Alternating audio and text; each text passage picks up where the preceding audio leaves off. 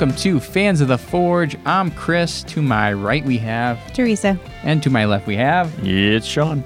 And calling in via Skype we have special guest Zeke Stout. How are you, man? Good. How are you?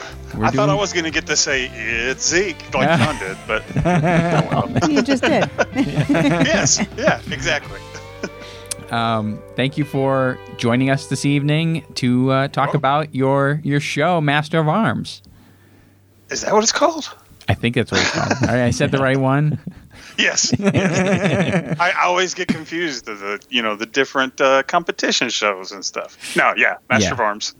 That's us. Yeah, so we have here, we looked at your bio on the Discovery Channel website, and just for an update for people that don't know who you are a certified firearms specialist. You served as an executive at one of the largest firearms technology and gunsmithing schools in the country, and in that role, you were certified as a higher education professional in leadership and an armorer in several platforms, including the 1911 and Penn Arms grenade launcher. Yep. Not the one from last week. It's a more modern one. It's the one that the Terminator 2 used. Oh, yes. Damn. Yeah, the big revolving one. Yeah, I got certified on. And it's really simple. It's like the simplest firearm used today. One of them. So, Sean, you want to go right into it? Yeah, here? so I guess if you could, tell us about your origins and how you got into weaponry. Okay. Well, I was born in Texas and raised in Tennessee, so that kind of covers how I got into it. I mean, we're handed guns when we come out of the womb. Pretty much. I hunted a little bit growing up, off and on, and then occasionally, if we were at a holiday or something with family that had a cool gun out or something, I'd get to shoot it. But I wasn't really into firearms.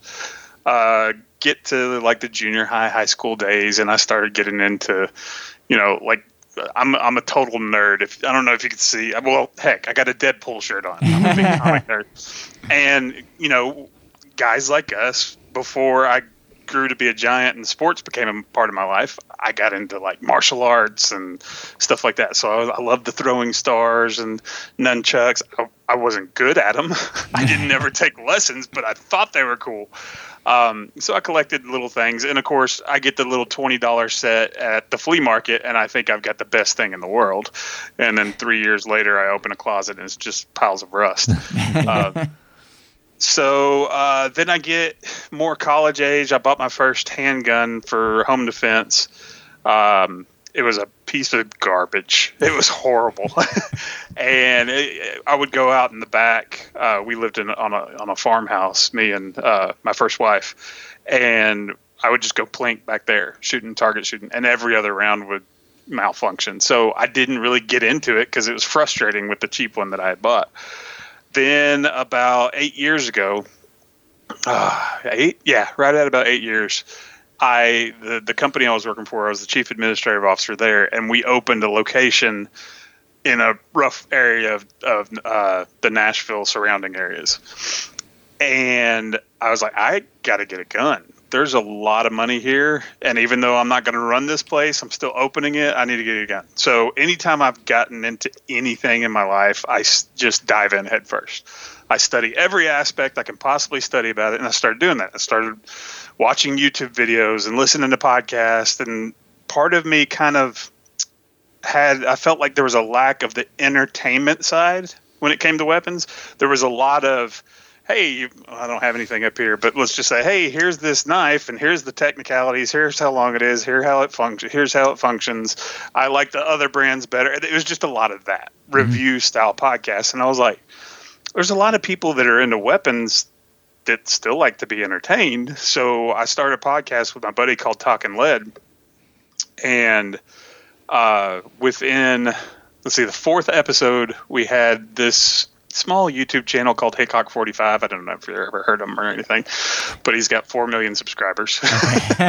But he came on our show, and all of a sudden our show exploded. We were in 117 countries within a month of that episode. And we were just like, what just happened? This was going to be a hobby.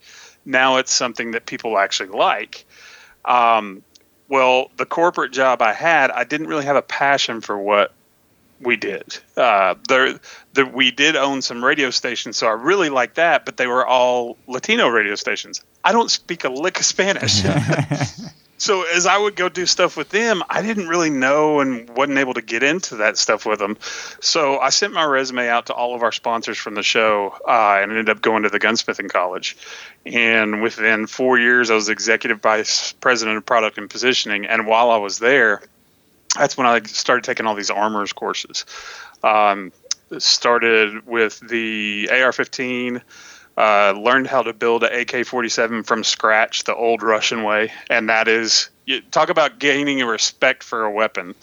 The AK-47 is a firearm that's been used for years. Sure. It's developed in Russia. Their military used it. A lot of our military special ops guys will sometimes get one custom made for them to use.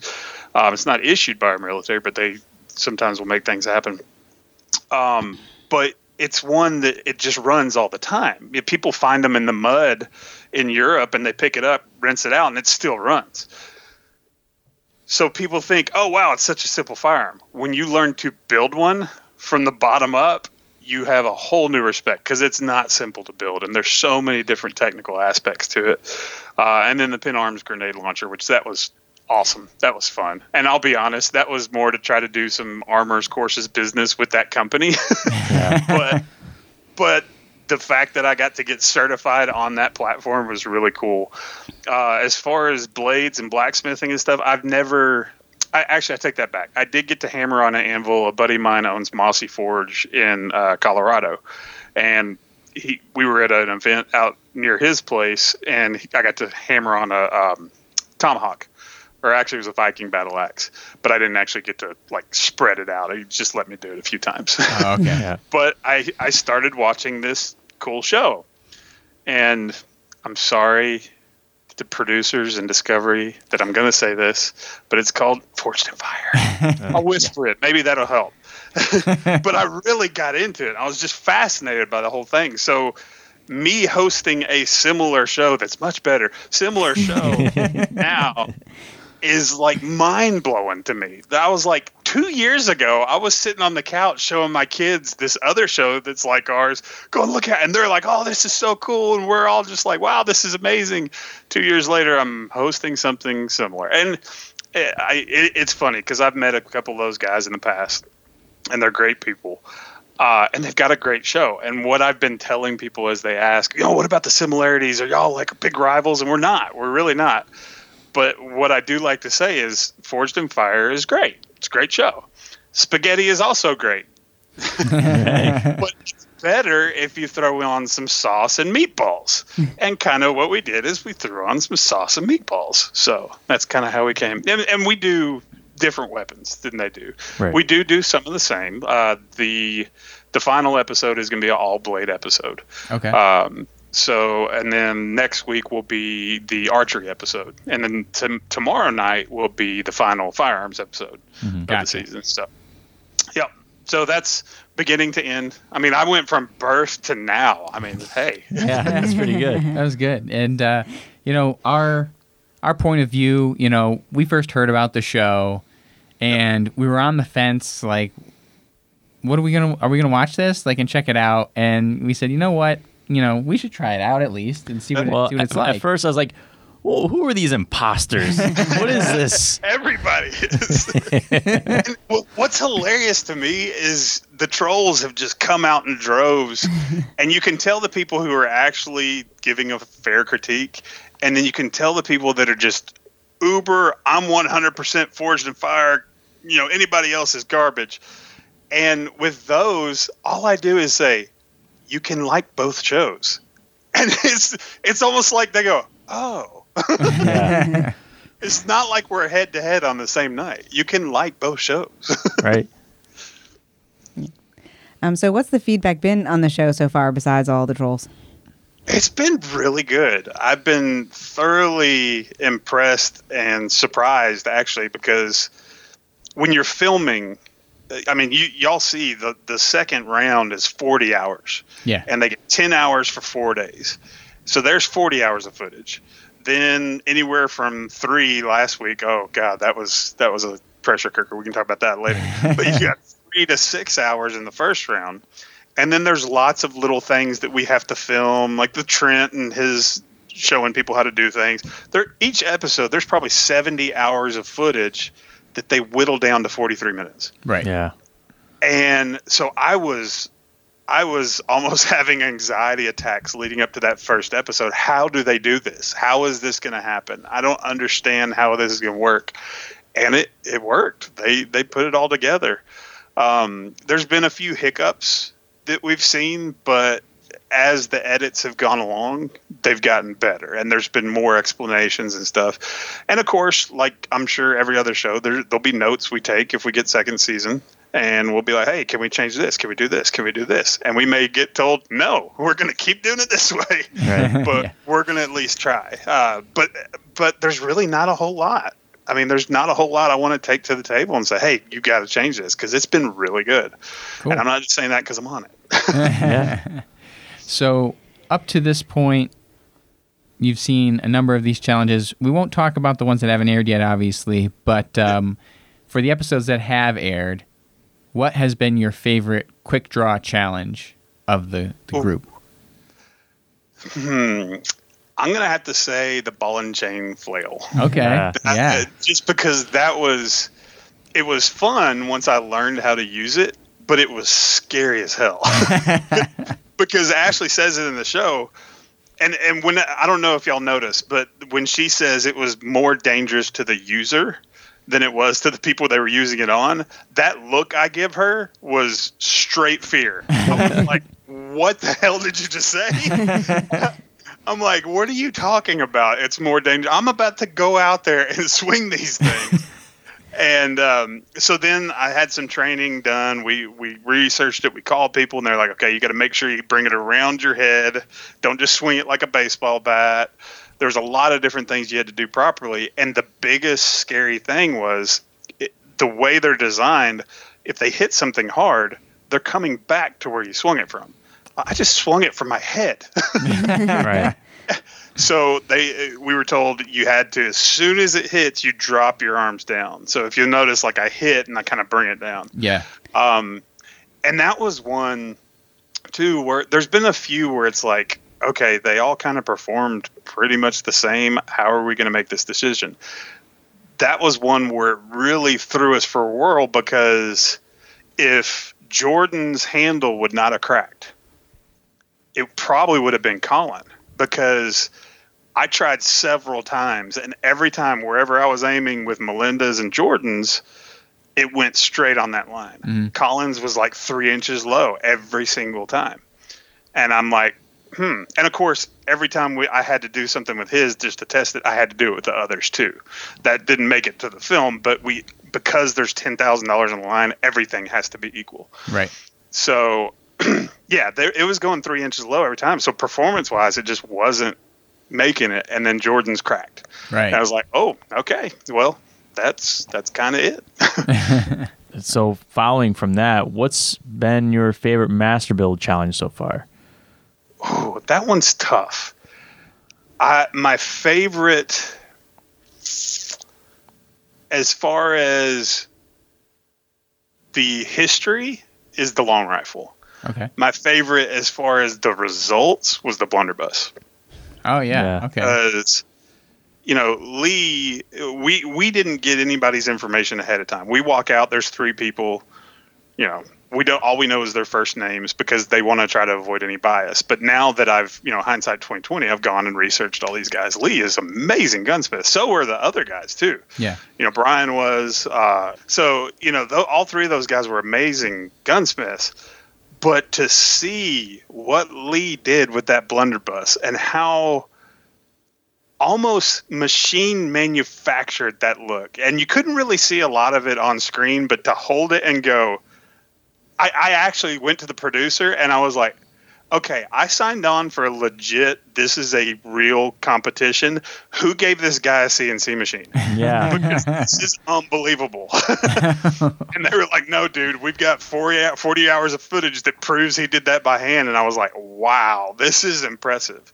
And, with that show too, it was a toughie with a lot of people online. They were like, "Oh no, it wasn't flared enough at the barrel." Well, we gave him parameters. We measured it with a micrometer. He met the flare. It wasn't as big as Brian's, and then Brian's had the big gap between the lock plate and the barrel. Right. I mean, lock plate and the stock. Yep.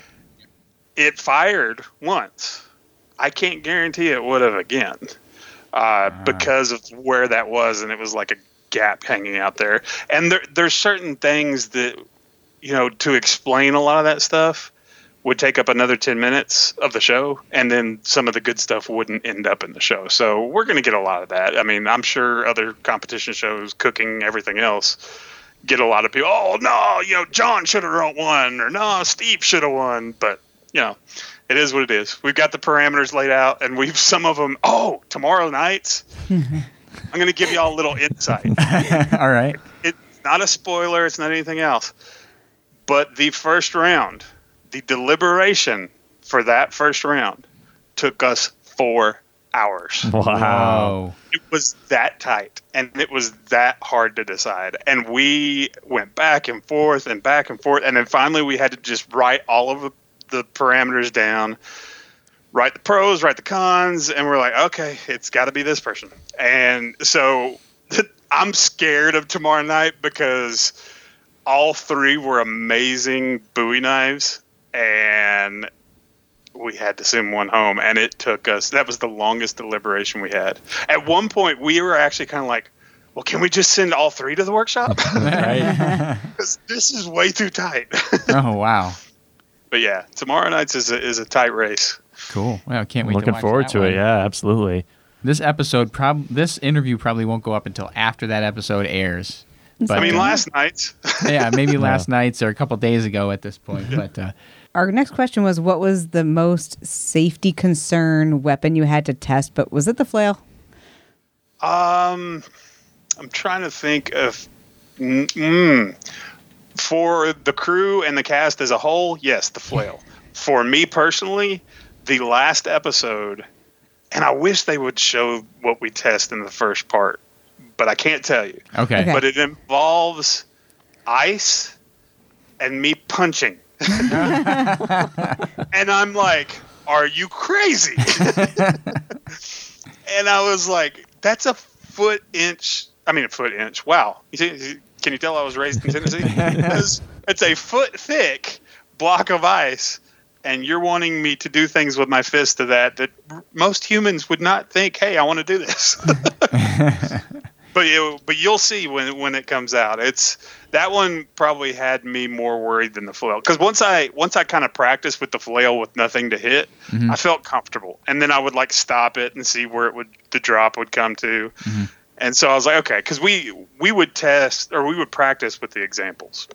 So the examples, when Ashley opens the box, I would get to practice with that flail.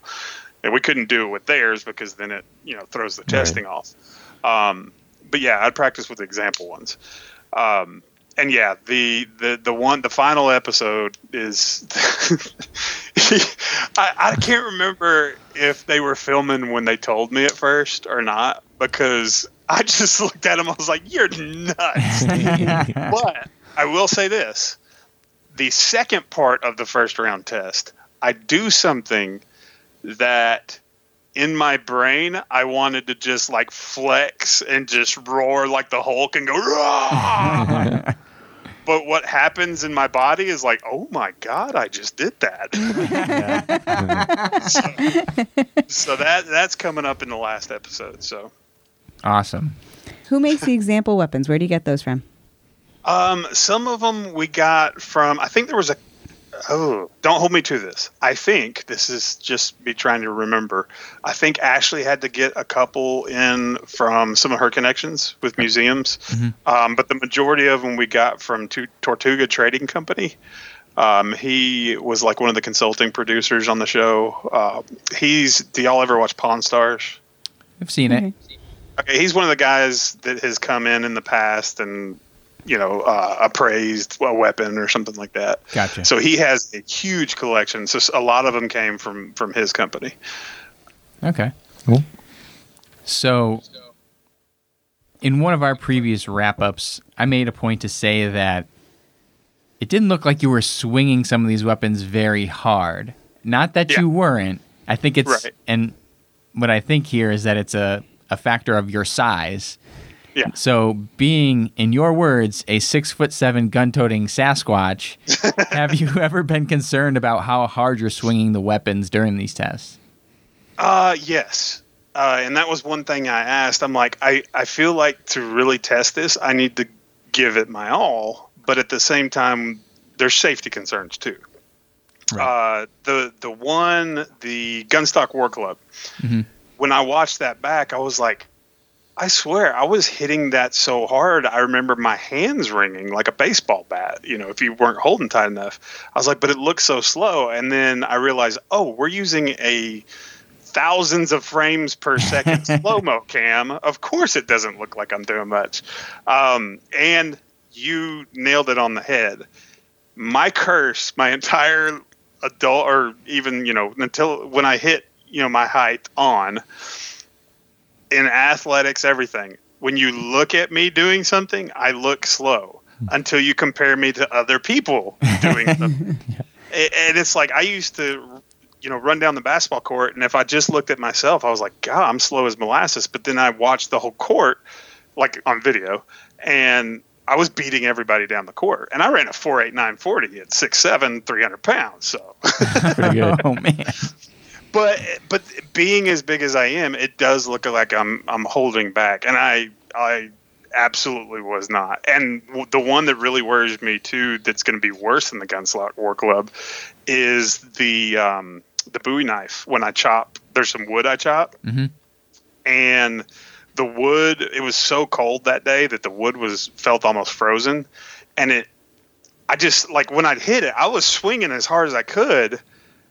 But as I would look, there wasn't much happening. And I'm like, oh, crap, this is going to look horrible. But I don't know. It made it look great because one of the promo pictures actually shows me swinging with one of the Bowie knives, and there's wood coming up. So, and that's one thing I'm learning, too.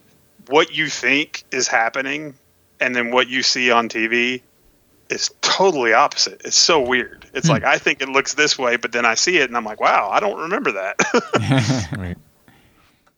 Kind of the reason I lost all this weight, because I saw that the clips, and I was like, oh my God, I'm huge. I was 315 when we filmed the first season. I'm down to 280 now. So Oh, wow. Nice. yeah. So people are going to see the second season and be like, oh man, they replaced Zeke, or oh yay, they replaced Zeke. One or the other. Yeah. In the bayonet test, you stabbed into hanging barrels filled with water. As you talked about how the weapons performed, the water freely flowed from the barrels, and you ignored it. Were they filled all the way to the top when you tested? Yeah. And between each test, the miracle of TV was probably an hour of cleanup between each one of those. Oh, man. Yeah, it was crazy. I mean, water was coming out everywhere. I was like, I gotta keep going though. Well, I made a point to put that question in here because it was a Forged in Fire episode. It might have been episode 1. They did a stab test into a barrel, and they had the same problem where it was completely full barrel, and the judges didn't know it was full. And I think it was Billy Niels? Helton that was telling us about this. That it just kept unloading and pouring, and it took like hours and hours for them to be able to go through all the tests because they had to wait every time. And then after the first time they did it, they didn't take any more water out of the other barrels for the remaining guys. They left them full. Right. Well, it has to be equal. Yeah, so that was why I brought that up, because I was like, oh, I'm watching you talk while all the water's just pouring out behind you. Yep.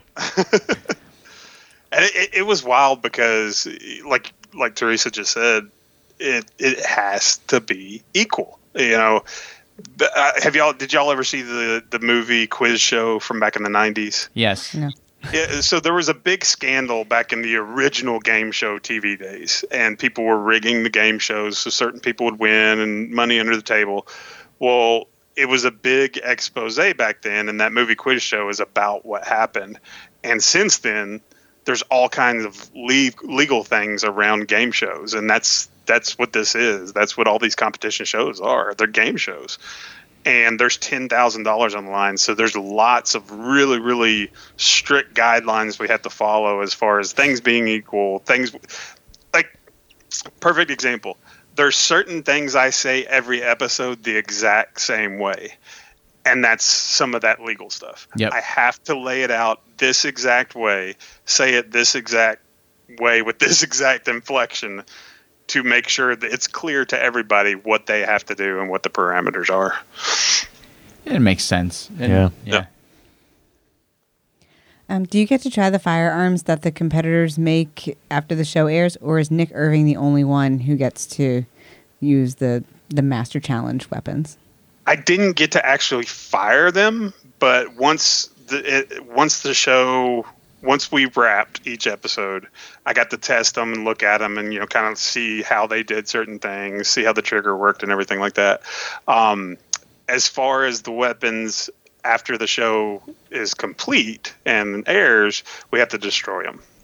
Just liability reasons. If we let them take them home and then they sell them to a buddy because they need the money, and then that buddy gets it stolen and then it's used in a robbery or something, then guess who they're coming back to? They're coming back to Discovery. So Ashley was talking about trying to see if maybe we could set up a part of her museum, because they've got security and everything. I mean, it's very well done.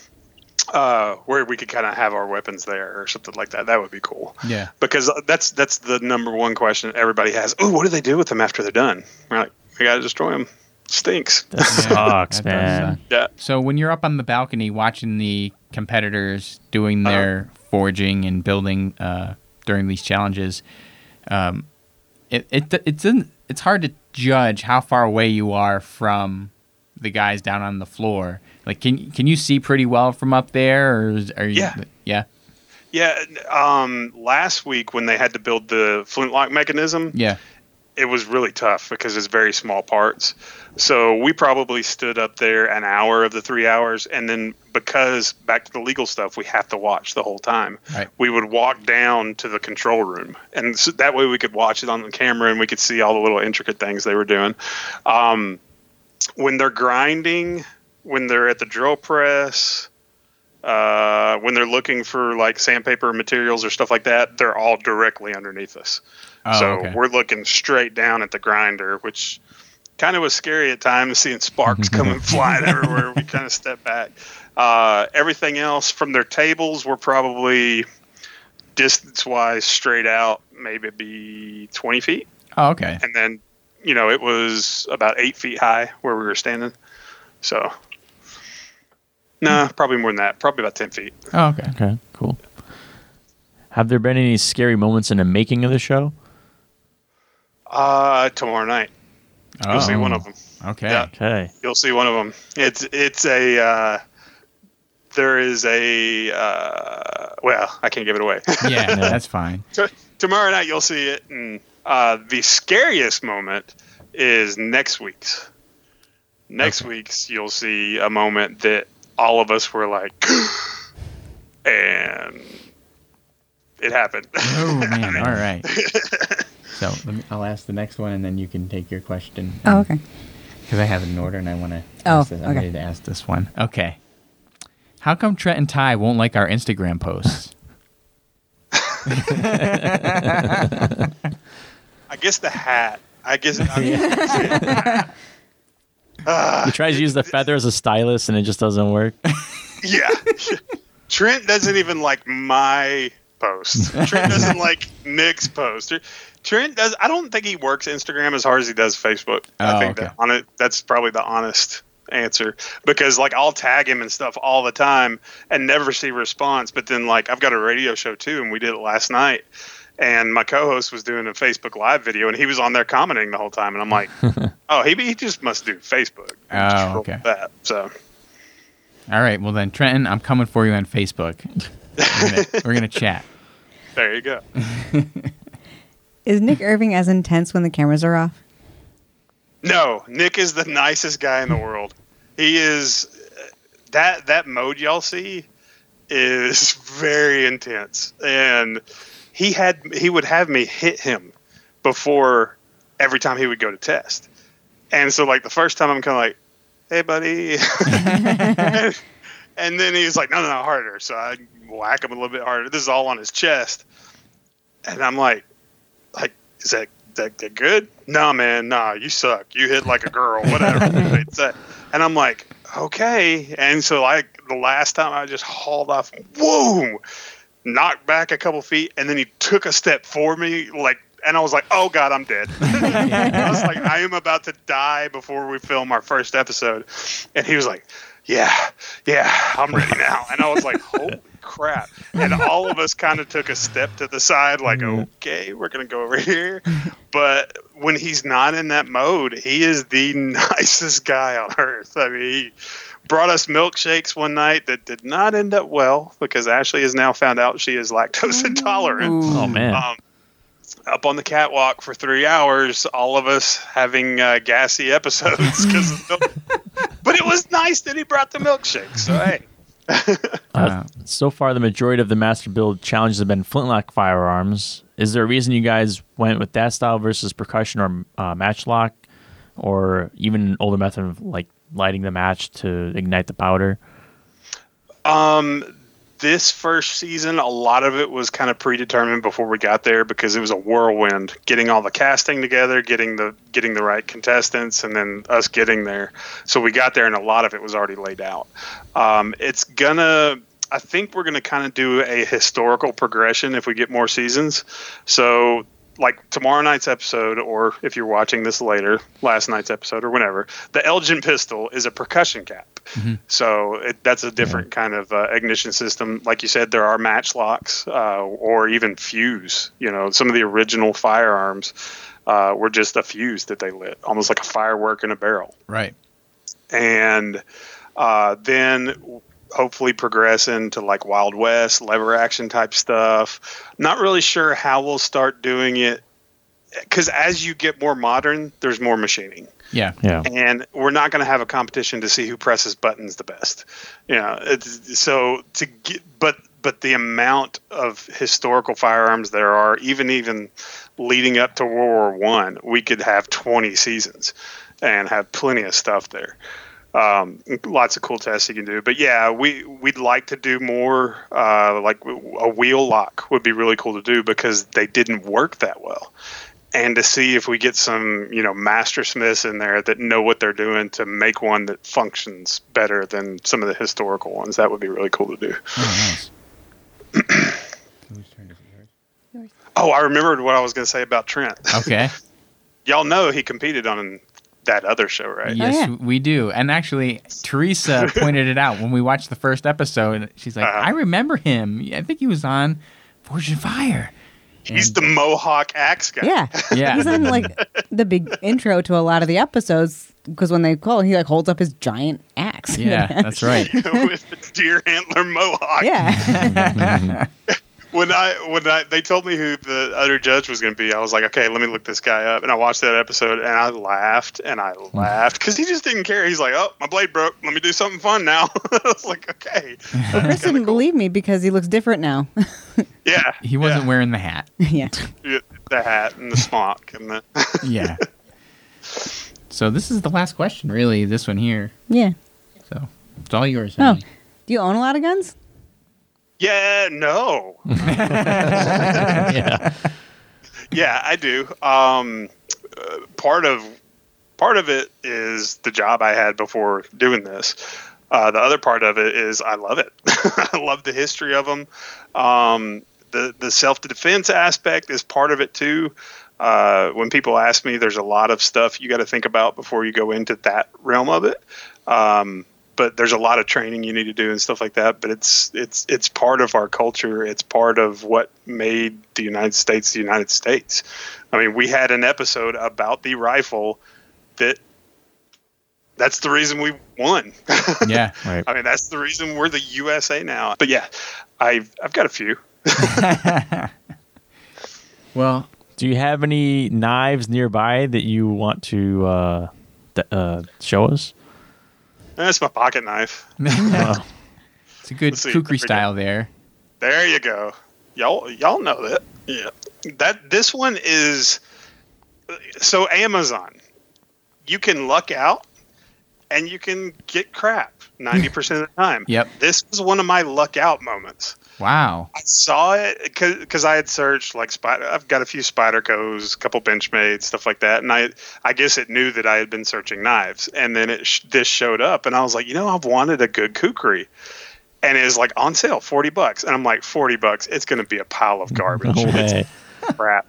And I get it, and it was so cool because you can't really tell, but these are shell casings. Oh yeah. Like they're centerfire shell casings there. It's good steel. I haven't really put it to a whole lot of tests yet, but I was just like, this is a solid knife. And then I've asked some friends of mine that are knife collectors of like legit, people. And they're like, you did not pay $40 for that. I was like, yeah, I paid $40 for it on Amazon. And it pisses them off. They're like, that should not have. Now the sheath, on the other hand, is cheap as crap. and for some reason, it came with these two little bitty, like weird sax looking knives that stick in the back of the sheath. I don't know. That's dumb. But the knife itself came out pretty good. So part of my audition process, they wanted me to get unique weapons and walk around a cool location and talk about them and hold them up and see how I move with them and stuff. And I was like, okay.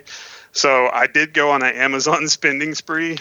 And ironically enough, before I even knew they were coming, Whoa. got this ball and chain flail with like 4 spiky balls on it. Some crazy knives and stuff. Got some straight razors. Oh yeah. This isn't really my weapons room. I just knew y'all might ask, so I had some stuff for you. But yeah, I've got my favorite knife I have is the Spyderco Manix XL. Okay. Because being a big guy with big hands, that thing's huge, and I love the Spyderco design with the hole. It's just they're really nice. I've got a railroad spike that Ryu Lim and Trent made me together nice. We drove up, and then trying to think what else. Bow staff. I got like a real bow staff from Asia. Lots of cool things. And then a friend of mine, I don't know if you'll follow McDojo Life on Instagram. Yes. He's coming to Nashville next week, and then we're going to do some stuff together. And he's like, dude, I'm really good with the nunchucks. Y'all need to do nunchucks in season 2 and let me come out there and break. I'm like, dude, heck yeah. That'd be awesome. Well, that sounds pretty cool. So, well, that's all we have for questions. Is there anything else you wanted to tell us about the show or anything else you wanted to say before we sign off? No, just everybody watch. Yeah, absolutely. Please watch Master of Arms. Oh yeah, that's the big thing is the funnest career I've ever had filming it. The most stressful career I've ever had sitting back and hoping the ratings go up. Yeah. Which it's so far it's been good. Of course we were helped by the other show a little bit because their history of doing it. But we know we've outperformed their first season. But people also knew the style of show that we were doing. Well, the style of show was actually Chopped and Iron Chef, but yeah, exactly. It's like people kept saying, "Oh, well, you're just ripping them off," and I'm like, "No, dude, Chopped, Iron Chef." And they're like, "What?" I'm like, "Here's a pile of stuff. Make something cool." Yeah. it's the same formula. It's just different things. Do you think coming on after Gold Rush helps you guys too? It's a blessing and a curse. Yeah. It helps because they have a lot of ratings. It hurts because it's hard to retain those diehard Gold Rush viewers because they have an older demographic, and we come on at 10 o'clock. Yeah. I like to go to sleep at 9:30. We watch it the next day. Yeah, we watch it the next day or because a couple days later because we're tired. Yeah. I would like to stay up late, but I can't even make it to 9:30 most days. Most of the time, I'm finishing the notes because this one can't make it. Pretty bad. Yeah. Nice. So, all But right. those still count. DVR counts too. So Yeah. Well, you guys are also on Sling TV now, which Yeah. we can't say enough about. We love it so far. it's a great service. So when we found out Discovery Channel and some of the other channels associated were going to be on there, we were psyched. I did a little bit of research because I wanted to make sure I wasn't like saying awesome about like some pirated stuff. Some people said, "Oh yeah, I watch it through torrents," and I'm like, "Dude, really? No." Okay, well, thank you for coming on the show with us. I think we're good. That's it for questions. Yeah, I think so. Yeah. Thanks again for talking with us, and everybody, Absolutely. please check out Master of Arms. And, maybe we'll have to, when the season wraps up, we'll have you back on to talk about some of the other episodes that Some come of up. these things that we asked you about, that you're like, oh, wait till it comes. And then we can actually talk about what it was. Yes. Then I can be like, "That was it." Yes. All right, cool. So thanks, everybody, for watching or listening, if you're listening to the podcast. And remember to hit all the social media stuff. We don't need to go through it. We're on all social media. Just find us, do that good stuff, and follow Zeke Stout on Instagram and Facebook and Twitter, right? Yeah. Zeke_Stout on Twitter and Instagram, and then Facebook. I hate that it does this, but it's official Zeke. So Official Zeke. yeah. They wouldn't let me change it to Zeke_Stout, so I could have it consistent across the board. So, oh well, official Zeke. Official Zeke. Well, there you Which go. I was shocked that I got that because Ezekiel Elliott. So, Okay. Wow. All right. Well, thank you very much. And that's it, guys. We'll catch you later. Hey. thank All right. you.